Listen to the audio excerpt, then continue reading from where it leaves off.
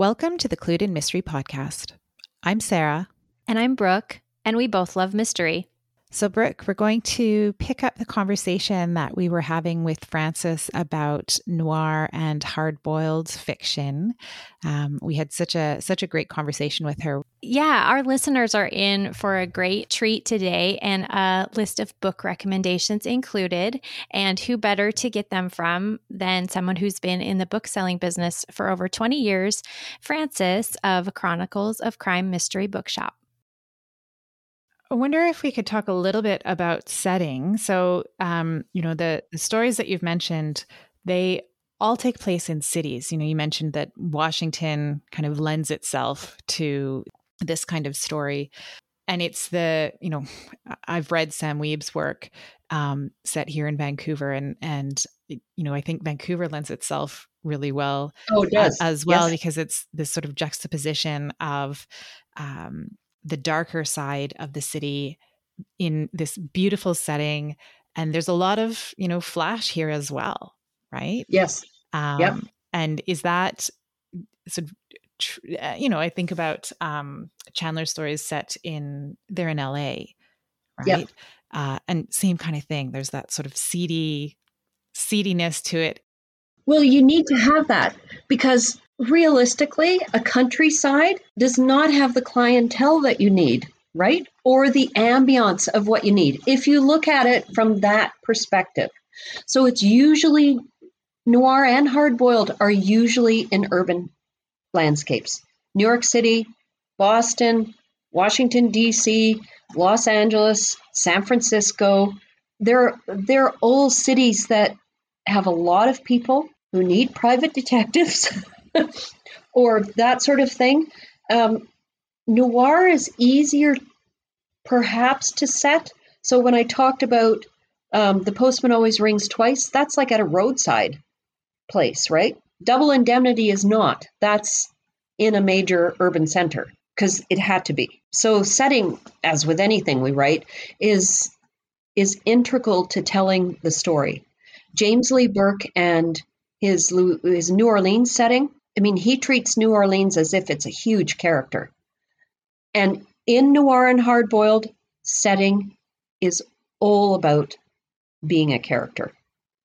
In my mind, the way that I look at it.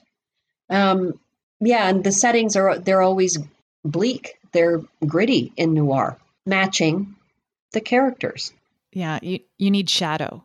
Yeah, exactly. Oh, yes. And that's a big part of noir film is the lighting. That's what sets the tone for it all. And yeah, it's huge.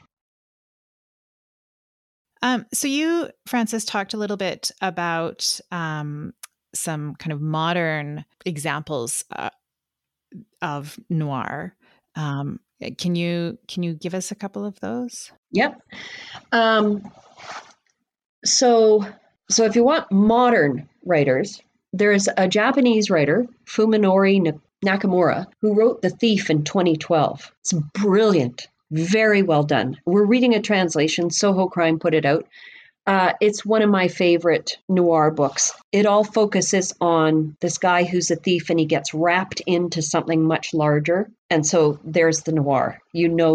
Nothing good is going to happen. Roger Hobbs wrote two, a young man, and unfortunately he died. But Ghostman was his first one, and it's a heist book. I love heist books because they're smart crimes, right? You got to be able to get away with that. And so Roger Hobbs is excellent. Dwayne Swierczynski wrote The Blonde in 2006. He does a lot of film work. He writes a lot of short stories.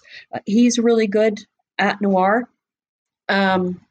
Queen Pin, which was written by Megan Abbott. Now, it's unusual for women to write hard-boiled and noir. They do, but it is unusual. But Megan Abbott, when her first books were published, wrote some excellent noir books. They take place in the 50s, but she's a young woman today. And then there's Krista Faust. She does quite a few for hard crime. She writes a lot of different things, but her noir stuff is very edgy, very good. And of course, there was Patricia Highsmith. Strangers on a Train is probably her best known noir book, but again, that was written in 50. So those would be considered modern noir writers. Then there's Joe Ide. He's noir. There's a lot of crossovers, like I say, fine line. So Sam Weeb writes noir, but there's a lot of hard-boiled elements. He's from Vancouver. George Pelicanos does a Washington, D.C. police detective that is amazing, very edgy. Washington, D.C. is an edgy place, especially at night. Lots of areas of it are. And so he captures it beautifully in it. Walter Mosley, who does Easy Rawlins, but they take place in the 50s. They start there and then work their way up. He's excellent. Ken Bruin is an Irish writer, and he's really good. Peter Temple is an Australian. Gary Disher's an Australian writer. Robert Crace, American writer, does the Joe Pike series. Michael Connelly is considered hard-boiled to noir. So if you watch the Bosch series or read any of the Bosch books, although The Poet that's probably I consider it his best book. It's extraordinarily dark, but it's really good. Charlie Houston, Philip Kerr, who is a spy writer. It's actually considered to be noir / hard-boiled / spy. And Dennis Lehane is the current writer. And S.J. Rosen, I love her stuff. So she does a Chinese-American character, female, and a male non-Asian character, and they have a detective agency together. And they're really good. I like those two. Those are probably my favorites.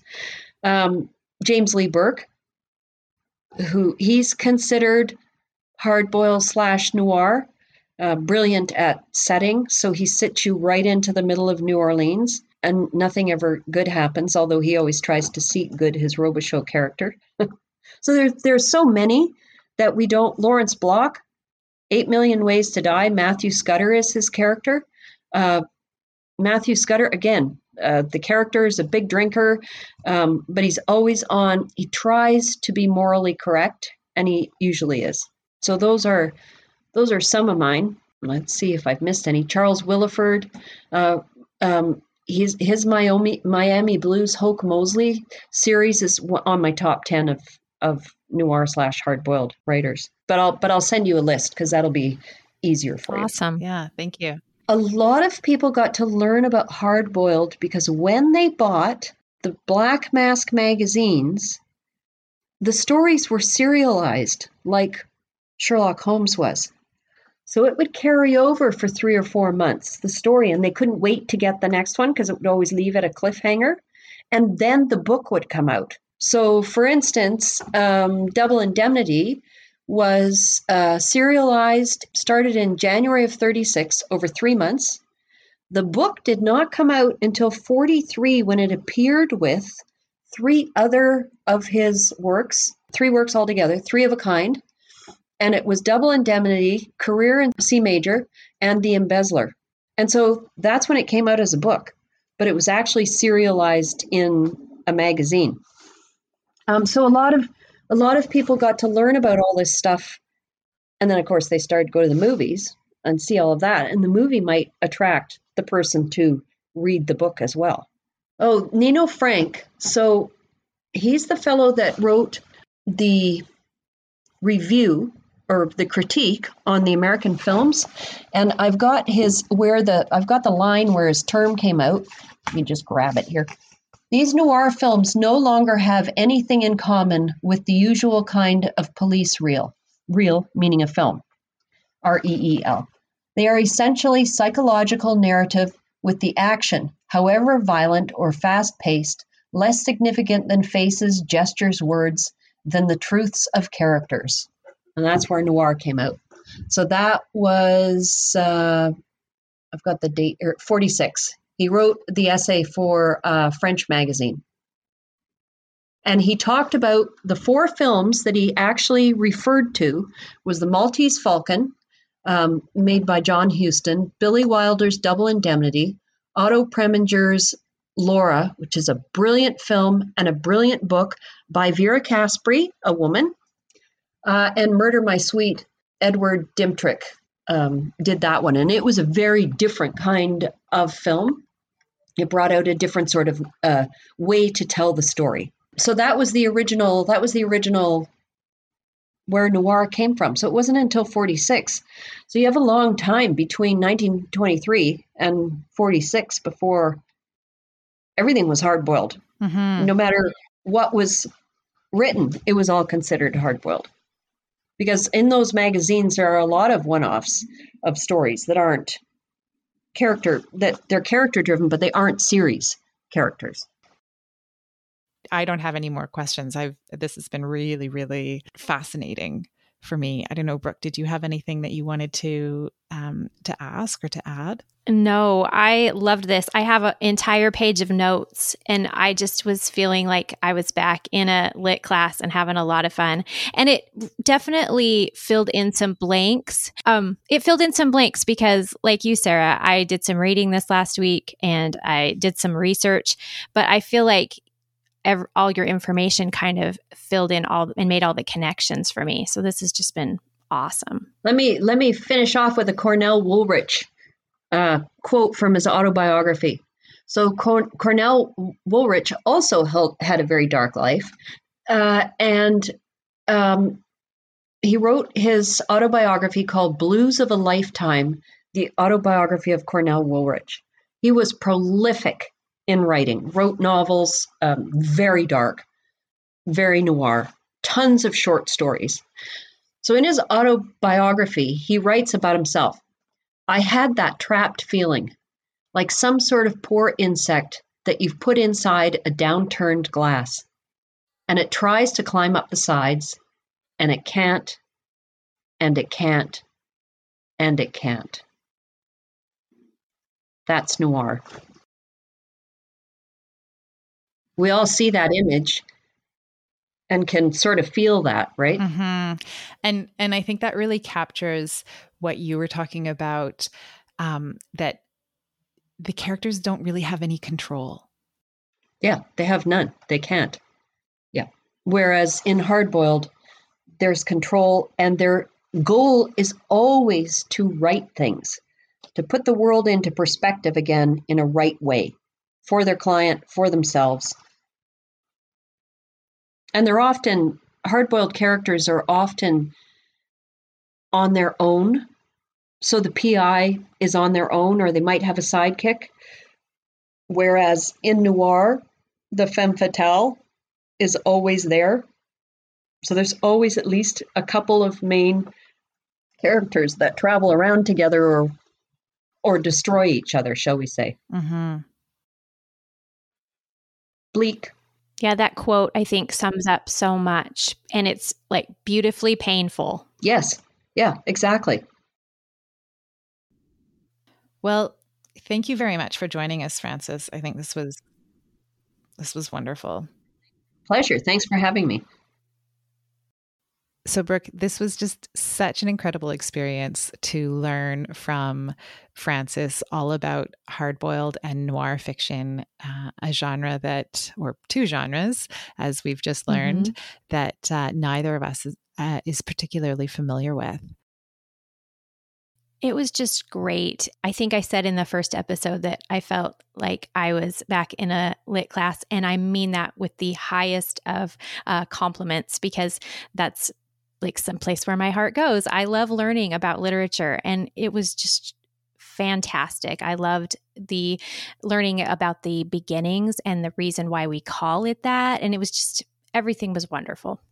Yeah, I agree. I think for me, one of the things that I really enjoyed was just learning about the magazines that that a lot of the stories appeared in. And I do highly encourage people to take a look at the covers, just search them online. They're really quite amazing. Exactly. I agree. It's almost a genre of art that came out of these stories. So it's really worth it to look online and find some of that. And I would refer people to Frances's Instagram account. She's at Chronicles of Crime, and she posts a lot of things regularly about the hardboiled and noir era, particularly because she writes her stories in that space. So she's got a great Instagram feed that you would really enjoy looking at, I think. One thing that you and I, Sarah, both found interesting was that a lot of times we place this genre or these genres in the 1940s. But in fact, these writers were contemporaries with Agatha Christie. This started clear back in the 1920s, and that was a real eye-opener for me.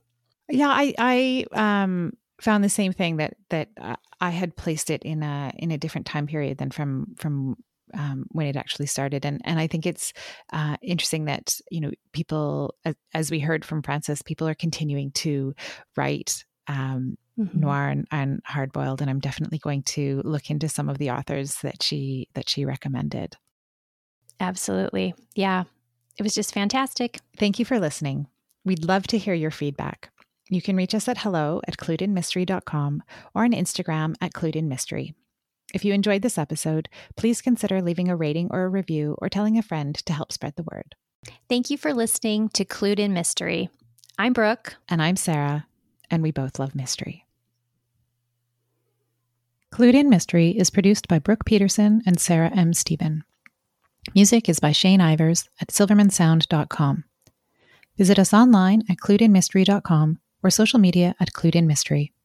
If you liked what you heard, please consider subscribing, leaving a review, or telling your friends.